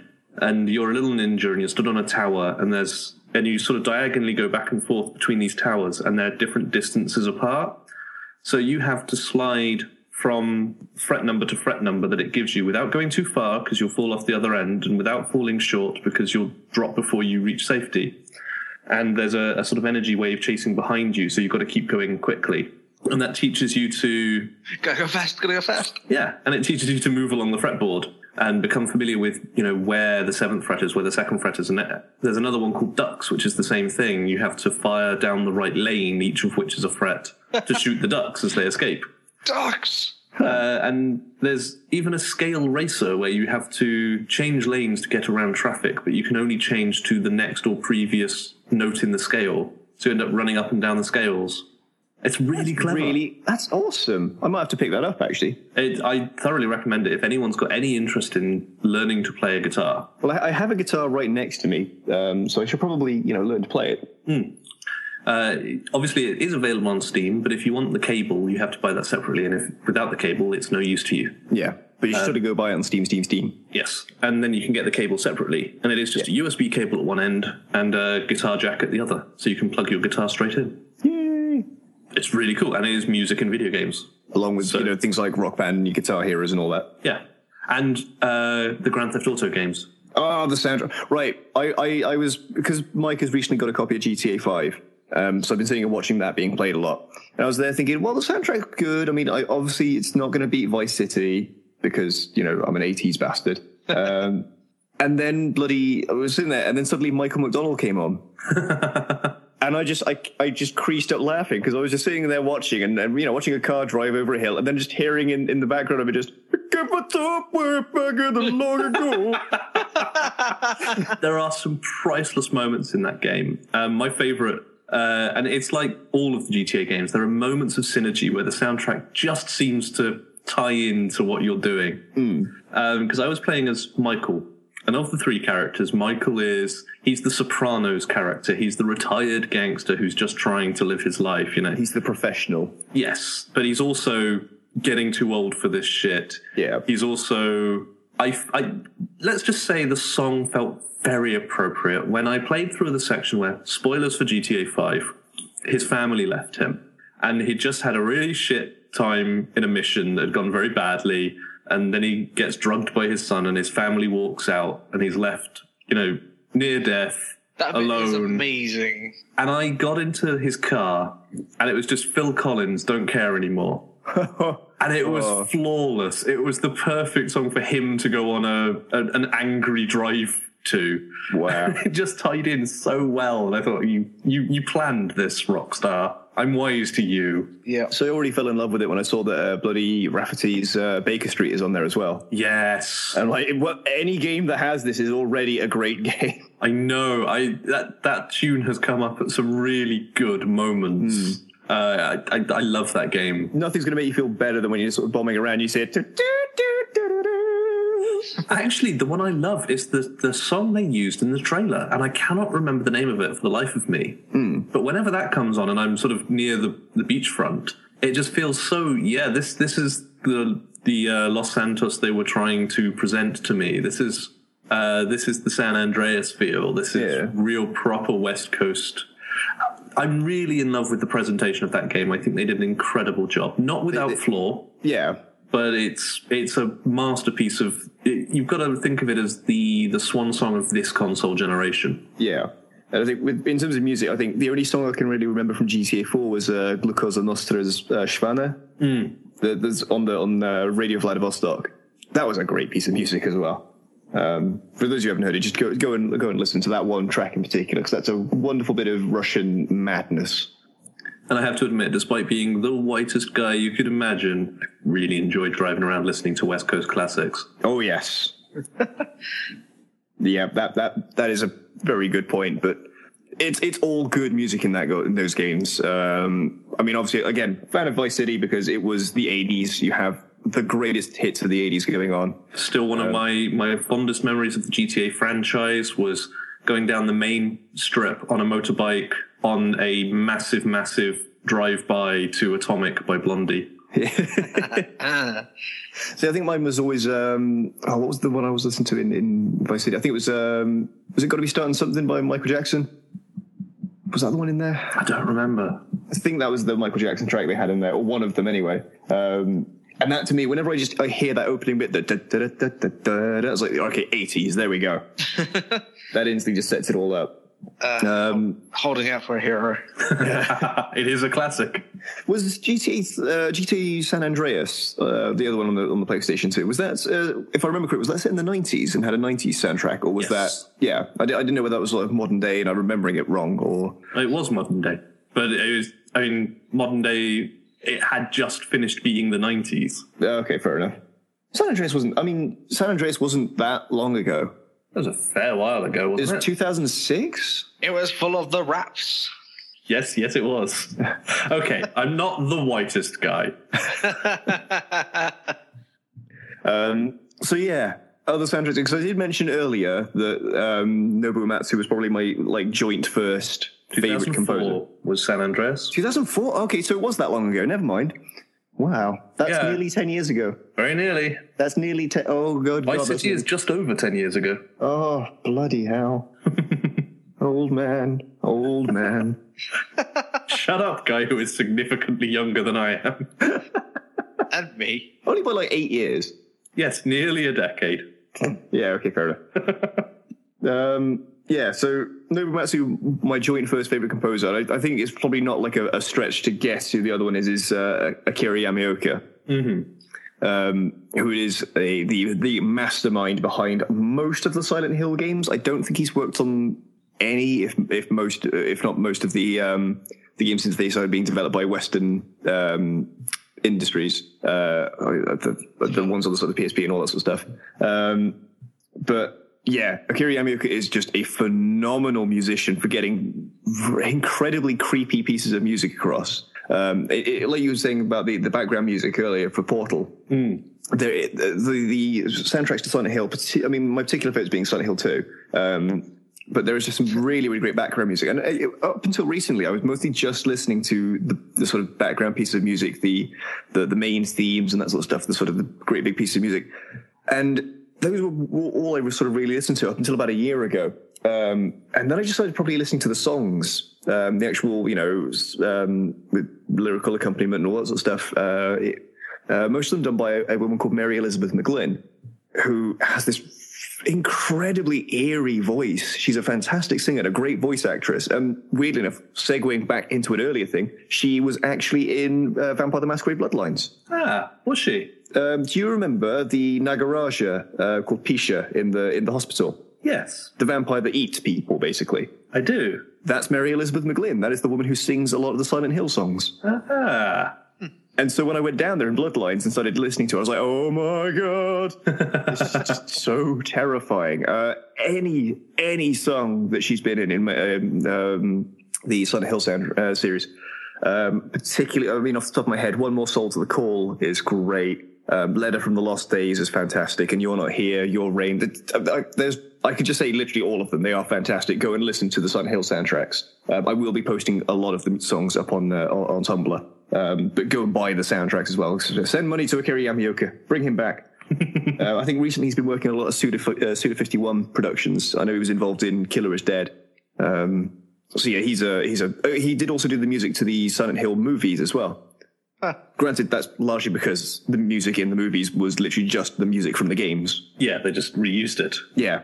But which is a great move. The music from the games is, cinema quality, theatrical soundtrack quality. You cannot top the soundtracks to Silent Hill. If you're going to make a Silent Hill movie, you can't get more fitting music than the Silent Hill game music. It is just outstanding. And the weird thing is, like, it's all this great creepy music all the way throughout. If you get a chance to, listen to the UFO ending themes. Silent Hill, being a product of its time, had secret endings, including a UFO ending where your character was just abducted by aliens, and that was the end of the game. Is that the one where it's all the dog's fault, or was that a different? Silent Hill 2 had an ending where you knock down a door and find out that the entirety of Silent Hill is being run by a dog at a console with a bunch of levers, and he is and a whole bunch of like monitors watching everything you do, and he's been the mastermind behind the whole thing. Yes. And then there's the ending theme, which is literally just like some weird plinky toy piano music playing and a dog barking. Because why not? Yeah, and then there's the UFO ending theme from Silent Hill 1, which is brilliant because it does just sound like a tiny cartoon character flying through space. It is some of those stuff is just so weird but so wonderful. So yeah, Akira Yamaoka, just phenomenal. Funnily enough, I actually got my start in writing an article for an old website I was on about Akira Yamaoka's music. Which is part of the reason I kind of wanted to do this episode, was thinking back and going, right, what was my big thing is writing. And one of the first things I did to properly get into professional writing was writing articles on musicians, particularly Akira Yamaoka and the Mad Capsule Markets. Although, as far as I know, other than a couple of Tony Hawk's appearances, they've not really done much video game work. Although the Tony Hawk's games, whilst you've mentioned them, did have epic soundtracks. They're just brilliant soundtracks. I'm sure it's CKY, Mad Capsule Markets. I'm just sort of there. There's so many of them there, and I'm just sort of like going out of my head trying to remember. I would literally just try and mention them all at the same time, and I would just sort of fall into myself there. Body Jar and Alien Ant Farm and Biz Marquee, I think, on one of the soundtracks, which is a bit weird. But yeah, damn, those are some good soundtracks. If you get a chance to, go listen to Akira Yamaoka stuff, particularly Silent Hill 2. Silent Hill 3 is also a great one as well. And for other creepy music, I'm going to say this now: The Path. I knew that was coming. Right, but literally, it's not. I know, broken record for a musical joke there, but the soundtrack to it, it's all on. It's available separately from the game, or you can buy the game, and I think it gets included in that anyway. So you might as well just buy the game. Hint. The soundtrack is brilliant. Because it's got this sort of very, very creepy themes. Each of the different endings has a different piece of music, all of which really sum up the characters quite well. From sort of Carmen's very earthy, very creepy, sensual music, all the way up to sort of the more light and airy stuff. But it's also got like little bits of poetry in there that just suddenly just jump in out of nowhere. Like, do you remember the film Company of Wolves? Does anyone remember that film? No? Yeah. Basically, there's a bit of poetry that comes in there. If you like your Angela Carter, which I'm sure some of our listeners do, it'll be very, very familiar as the whole sweetest tongue hath sharpest tooth and all that sort of stuff. So yeah, definitely, again, worth checking out. Again, some of it's on YouTube as well. I would say go and listen to it, but also go and buy the soundtrack legitimately. And buy the game. Absolutely. It's worth just buying the soundtrack yourself. Yep. Part with your money. Give it to them.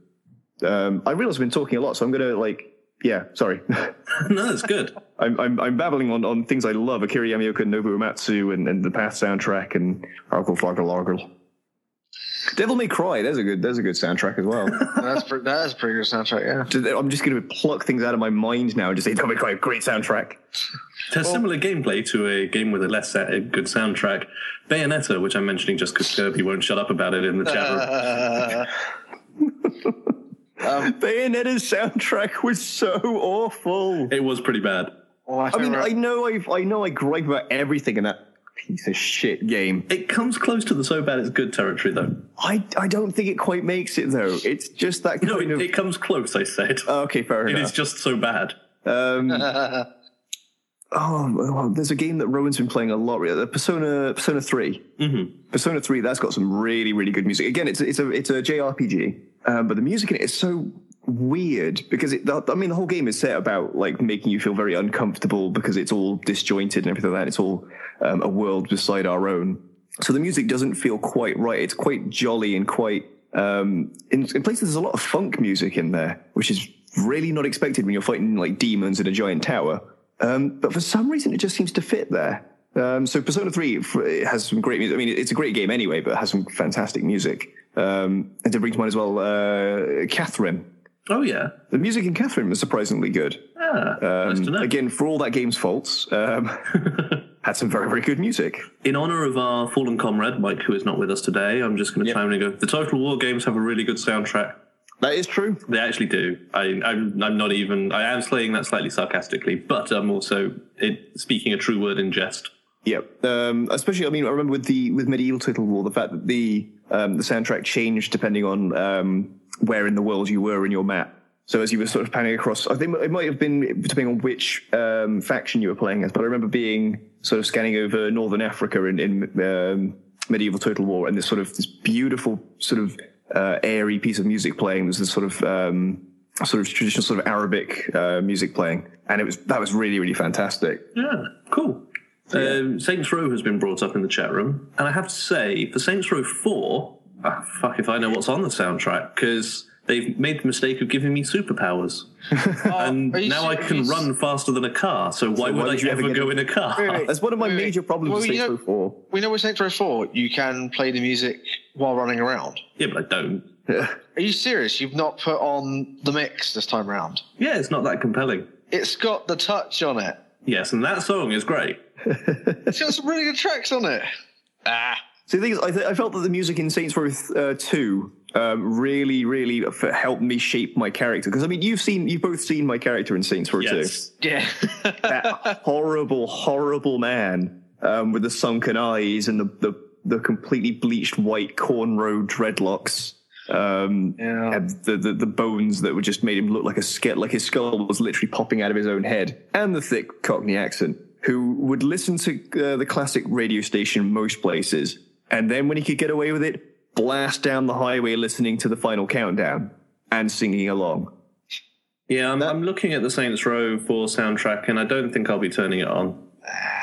I think the touch is good. I'll agree with you, and EMF's Unbelievable is good. Oh wow, that's okay. The mix has 4 good songs on it. And that's the only station that I would listen to any of the songs on so far. The Saints Row 2 had a fairly good soundtrack, especially because the fact that I think there were 3 songs in there that your character might sing along to. Yes, that was always very funny. You know, especially when you're like, the one that I remember specifically was going over a whole bunch of hills in the road, like a load of speed. They weren't quite speed bumps, but the road was particularly sort of up and down. So the car kept taking off, and my character was just there, just going, "Final countdown." I don't know if all of the characters had the same sort of "I love this song" kind of comment, but it was always I play with female voice 2, I think, and it was always "This is my jam" just before she started singing, and I just love that. Nice. I think with my character, it was like whenever the songs that he would sing along came on, it was just like, "Oh, that's it," and then he'd start. He didn't quite sing along to Aha's "Take on Me." He sang along to the instrumental bits. Yes. So he was just there going.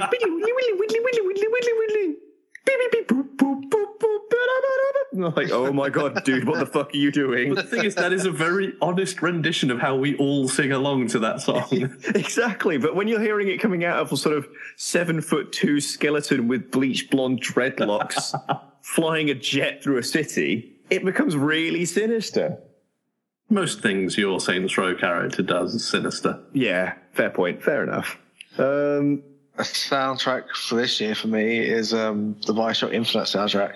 Yes. I still haven't heard it. Still haven't heard anything. Oh, it's so good. It's their rendition of God Only Knows. I've heard many good things. It's beautiful sort of period covers of modern songs or anachronistic songs. Yeah. The Tainted Love bit in the basement is awesome. I want to hear a sort of, is it like barbershop quartet for most parts then? Or? Some of it is barbershop, some of it is just sort of 1920s songsmith. But it's all very much of that era. I want to hear that. I want to hear a Tainted Love like that. It's really good. Also, just looking across at my CD collection, thinking, have this band been involved in anything? I suddenly remember the, was it the Twisted Metal sound? No, what was it? Twisted Metal. The soundtrack that had Rob Zombie and Pitch Shifter on it. That was Twisted Metal. That was Twisted Metal, yeah. Yeah, that was a good collection of songs there. The Blood Dragon OST for Far Cry 3. Everything about Blood Dragon. Everything about Blood Dragon was crafted to perfection. I had a little beep then. Did we lose Jack? No, he's okay. That's me dropping the Tainted Love for you. Ah, cool. Excellent.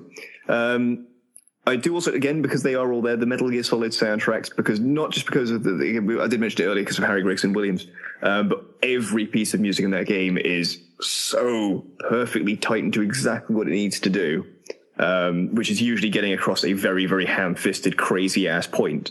But something that's come about very much, I mean, Metal Gear Solid 1, you've got the ending theme, the best is, well, the opening and ending theme, the best is yet to come, which you've already mentioned has already brought me to tears. It is so beautifully done. But then there's like Metal Gear Solid 2 onwards, they seem to have brought in this very lounge theme to it in the ending themes. So if you get a chance to listen to the Metal Gear Solid 2 ending theme, Can't Say Goodbye to Yesterday, because that was a brilliant piece of music. Metal Gear Solid 3 brings in a couple as well. Don't Be Afraid is a pretty good track. And then I got a really, really weird one with Metal Gear Solid 4. Are you familiar, Simon, with the Italian-made film of Sacco and Vanzetti? I'm not. With the soundtrack by Angelo was Angelo Badalamenti? No, I can't remember what his name is now. He did a lot of the spaghetti westerns. Not my genre, I'm afraid. Oh, it's going to bug me now. Let me just double check this. Wasn't Angelo Badalamenti, because that was the guy that did the Twin Peaks soundtrack, although he has also done various video game soundtracks. I see. Angelo Badalamenti. Yes, he did Fahrenheit. Oh, yes, that makes sense. That makes a lot of sense. Yeah, or Indigo Prophecy to our American listeners. Oh, who did that song? It's going to really bug me now. Welcome to Jack Winds Himself Up. You guys keep talking while I look at this, because it's going to really, really friggin' annoy me soon. Well, that's about all we have time for this week. Successful trial, successful. Although if we are winding down to a close, by John Baez, and it is composed by. I'm gonna flip out where I find it. Oh dear.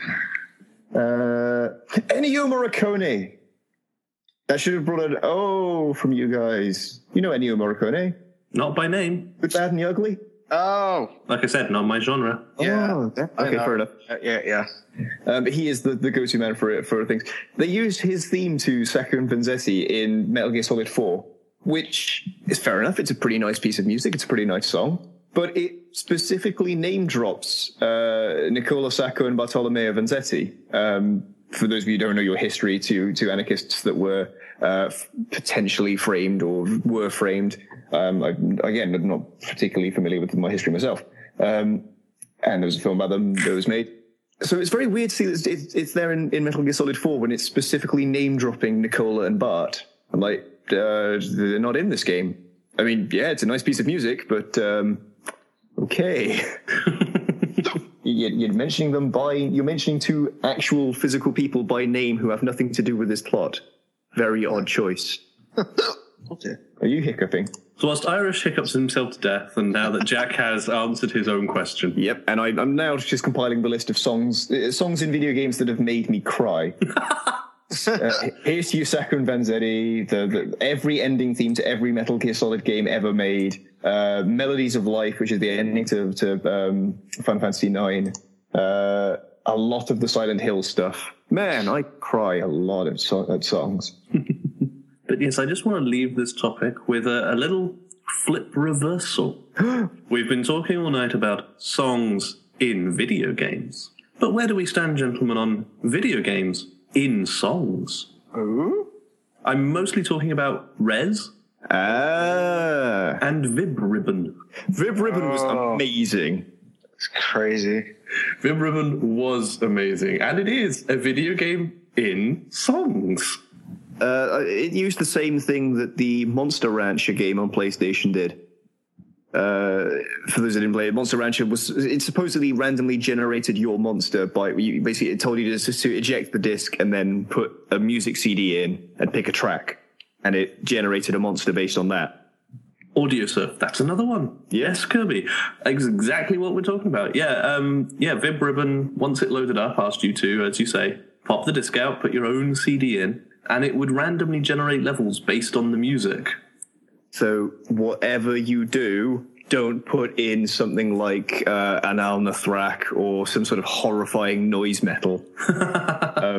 You steer well clear of bands like Gizm and so on. Dragon Force. Yeah, that would be quite interesting. I'd like to see what happened. Yeah. But yeah, it's these games that go the other way. They respond to your music. Audio Surf is another one, as we were saying. It's a sort of puzzle racer where the track is generated from your music based on the amplitude and the rhythm of it. And it's a very, very, very, very fun game.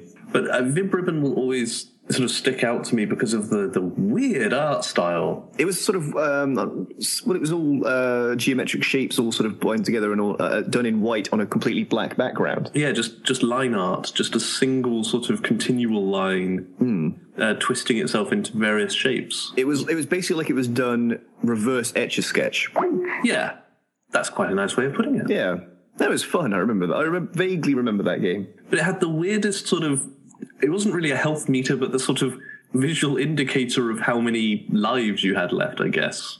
In that you started off as a rabbit. Yeah. And then if you hit the obstacle without hitting the correct sort of key, the quick time, you became a frog. Makes sense. Rabbit to frog, yep. Yep. And then if it happened again, you were a worm. Yep. And then the worm died.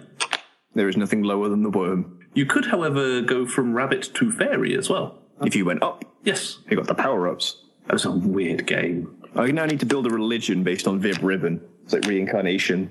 I've seen some crazy Let's Plays. Oh, Vib Ribbon. Yeah, but they put on like the hardest song they could possibly find. It does lend itself to that. I just watched it and gone, ha ha ha, nope. Yes, that was. It did come with its own music as well, in case you didn't want to swap CDs. Yeah. And that was by a Japanese group called Laugh and Peace. What a name. What a name. Apparently a name that it's continually mistaken for either Laugh and Beats or Love and Peace, neither of which it is. But I can totally see how that would work because of the pronunciation issues. Yes. And also wordplay is something that a lot of Japanese companies absolutely friggin' love. So anyone else got anything else to add on music? On that subject, especially Japanese musicians as well, because I'm suddenly remembering a track by Mad Capsule Markets called Triple X Can of This. And basically, when it's being screamed at you in a very, very thick Japanese accent, Can of This sounds like something else. I'll put it that way. I bet it does. I just want it. Can I have this? Go and listen to that song, everybody. It's really, really good.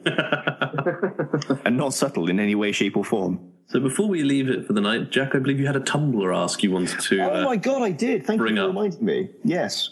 We have a Tumblr ask from Lazarus. Oh, good old Lazarus. Which is, it's not to do with music, which is why I wanted to sort of leave it for the end. There's a lot of stuff in there. I will shorten it down because I know we're trying to get towards the end at the moment. This fine gents, what game or game series has gotten you through some truly tough times? In addition, are there any games that you used to love that you cannot play anymore due to the rough experiences you were having at the time of playing it?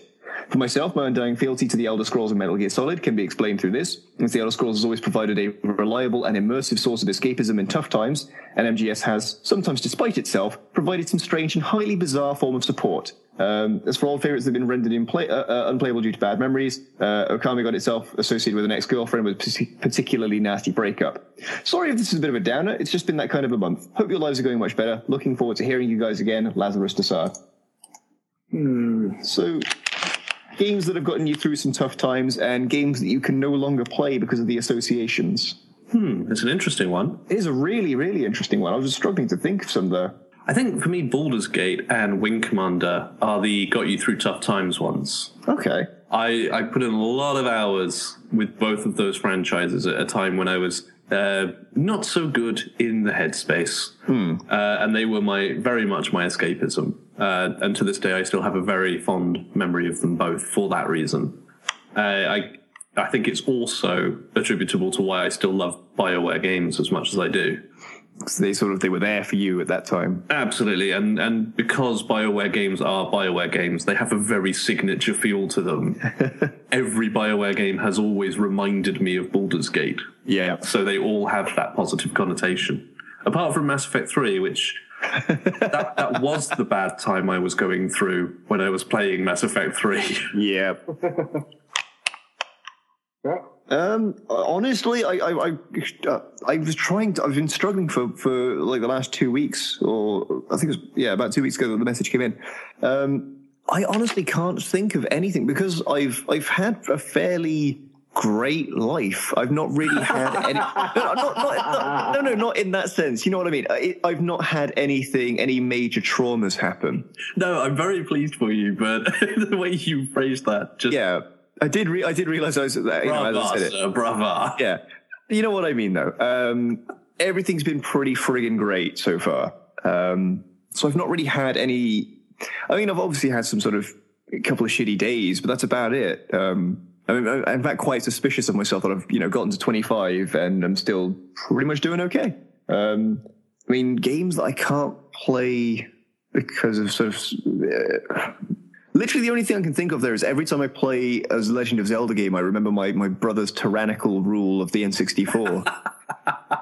But that's more a fond memory than a sort of can't play it anymore. So I don't really have an answer for this one because I'm far too boring, I guess.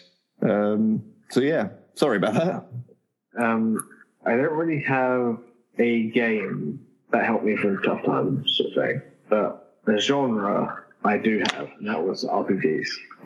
That escapism that I got from playing those games helped me get through school to an extent. Yeah, RPGs have always been my anti-drug. Because, being particularly geeky in a particularly sporty school, just... It's no fun. Yeah. And being a fat kid, glasses, braces, the whole shebang. You used to have braces? Yeah. Huh. Like 6 years. Damn. From retainer back to retainer again. But the escapism I got from RPGs just helped me unwind from the day. I think that is the major thing with RPGs is that there is a definite level of escapism to it, and also that you can sink so many hours into them. Mm-hmm. And they are very much an escapism because you are playing a role. You are taking on someone else's life, someone else's journey. You're stepping out of yourself for a moment. And that's the thing, is that it takes you to a new world and it keeps you there for a really long time. So yeah, RPGs I think would probably be ideal for that sort of thing. But a game that I can no longer play due to connotation. I'm a bit stumped there as well. Yeah, I don't really have anything that's been tainted for me either. And I have a couple of games that I very distinctly associate with exes, but not in a way that stops me playing them. KOTOR will forever be linked in my mind with one of my exes, largely because... No! Yes, that's the moment when spoilers for KOTOR, when it was revealed that she was Revan, and she just looked at the screen, eyes wide, jaw dropping, just went, no, I don't want to be. Which was brilliant. And I have to admit that Super Smash Brothers, and also to a slightly lesser extent these days, Mario Kart 64 will forever be associated with a mutual friend of ours, an ex of mine, along with the phrases yellow-suited cock dog, describing Wario in Mario 64, and electric rat bastard describing Pikachu. Yep. But far from making me not want to play those games again, because I don't have any particular acrimony towards her. They are fond memories of a very enthusiastic and competitive player, shall we say. Yeah. I think I'm way too mellow is the problem. I can't really think of any bad times and all that sort of stuff. Well, let's not complain that none of us had enough trauma in our lives. Certainly not complaining. And I think it's worth touching on to say that video games can be a absolutely fantastic way for people who are going through a rough time to sort of find a little bit of relief. Especially when it's your kind of game. And if you love RPGs and you can spend a lot of time going into them, then more power to you, because it'll really help. Or if you zen out and play a beat 'em up for hours at a time. Oh yeah, I've certainly been in that headspace as well. Sometimes you've got to pound just pound the shit out of something. For 13 hours. Yeah. Yes, exactly. Or sometimes you've got to go into a hack and slash game like God of War and just beat the piss out of things. Oh man, yeah, God of War and Devil May Cry and all that. Yeah. All that hack and slashes. And I think weirdly enough, I think I associate music more with good times and bad times, which I suppose is quite fitting for this episode. Yeah, there are songs I can never listen to again, definitely. Yeah, I think that's more of a common thing than necessarily video games. So yeah, there's definitely out there that, you know, the brain can make those links and make things very uncomfortable for people. But they can also make links and, you know, make things work again. They can help you out. Man, video games are awesome. Isn't this deep? And so is the brain. Yeah, it's pretty cool. It's where I keep all my thoughts. So from our brains to your brains. Oh, are there any game songs we can't listen to? I am conflicted about an End Once and For All, because it is the Mass Effect 3 ending theme, because it is one of the finest and most haunting pieces of music ever put into a video game, but that ending. Yep. That ending. I honestly can't really think of any, other than like songs I just don't generally like on things like, you know, Grand Theft Auto and Tony Hawk's. But then you can just go and switch those off, or just don't listen to that. How about you know, the Fly Me to the Moon Climax Edition from Bayonetta? How about I just don't play Bayonetta? How about I just make that sacrifice? How did we not mention the Fallout games? I kept meaning to. I kept forgetting. The ink spots. Yeah. And just you know, wealth of 40s and 50s music. Yeah. That was so... How did we not mention this? Fallout. The Fallout games have an amazing soundtrack. Go and listen to it. Go and buy that soundtrack. Go and buy those games and play them. Yeah. There we go. We've now mentioned it. There we go. And listen to Galaxy News Radio. We nearly managed to let this episode go by without mentioning Fallout. That would have been a tragedy. That would have been awful. There's less so to say about, you know, Fallout 1 and 2.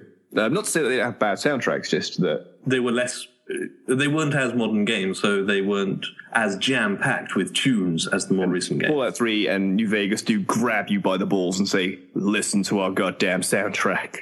Be enthralled, be enraptured, be brought into the time setting. Although I suppose, having said that, the ink spots are also in Fallout 1 and 2. They are. Because they wanted to get the rights to... I don't want to set the world on fire. They didn't get it. They got Maybe? Mm-hmm. Was it Maybe? I think it was. And that's why Maybe is in the opening to Fallout 1 and 2. And then one of the big deals about the opening trailer, the launch trailer for Fallout 3. It was, I don't want to set the world on fire. And then they finally got it. Yeah. It was just the pulling out scene, wasn't it? Yeah. Yeah, when it's going from that radio out through the ruined bus out into the ruined street. With the little hula girl on the dashboard. Yeah. And it's just like, right, we're making a game which is a 50s, a retro future 50s aesthetic and a post-nuclear apocalypse. And you've got the ink spots playing, I don't want to set the world on fire. There is nothing more perfect in terms of a musical, visual coupling than that. So yeah, I think that's a good place to leave that there. I think so. Once again, everyone come to world1stage1.tumblr.com because I will be posting up a whole bunch of video game music on there, probably starting tomorrow. I am exhausted right now, so I'm probably going to go to sleep right after this, but it's expected over the next 2 weeks. We're on Twitter at W1S1. We are. Follow us there, tweet at us there. You can write to us at mail@world1stage1.com. That's world1stage1.com. And contact us on Facebook. You can, yes. God, you can. We're World One Stage 1 on Facebook as well. You can drop an ask into the Tumblr. And visit simplysyndicated.com for more shows like this, but better. Although with fewer subscribers on SoundCloud. I found out which show has the most subscribers now. Oh yeah, which one? Masters of None. Yeah, well that makes sense. They've been hugely popular since long before this happened. Yeah, they got over 100,000. Yeah, and I don't think the recent promotion had anything to do with that. No. So go listen to Masters of None. They're professional. This is the shit they do for a living. They're radio guys. They know what they're doing. So they actually produce professional, slick shows. Listen to Atomic Trivia War 9000, the fantastic trivia show. go and listen to Movies You Should See, which is at its best when I'm on it. Go listen to Do Ask, Do Tell, which is at its best when I'm on it. Go listen to Take It or Leave It, which I'm on most of the time. And there are other shows. There may also be, in the future, another crossover with Do Ask, Do Tell. There may well be, yes. World 1 Stage 1 and Do Ask, Do Tell have had a flirtation in the past, and I think we're looking to resume the romance soon. I would so be okay with that. It's also worth pointing out, in terms of follower count, we've actually gained 500 followers since the beginning of this episode. Yeah. Don't worry. I'll release this soon, and that will plummet. Then it will plummet. Yeah. We won't have to deal with this anymore. So yeah, if you like this, please leave a comment, please leave a message, please send an ask or get in contact. Tell us what you would like to hear from us. And we will read your message out live on air. And then other people will hear it later when they listen to the recording. That's another thing as well. If you start following the World 1 Stage 1 Tumblr, you will then be able to find out when the live shows are coming out. But in general, it's every other Tuesday around about 8 o'clock GMT on simplysyndicated.com/radio. Yeah. So come listen to us do this live. It's a much less exciting experience. Because you mostly hear us fucking around with audio wizards. But you do get to share in your trauma with other listeners. That's true. Indeed. So until 2 weeks from now. Yep. I have been Simon. I have been Jack. And I've been Irish. And here comes our last bit of video game music for tonight. Goodbye. Ta-da. Bye.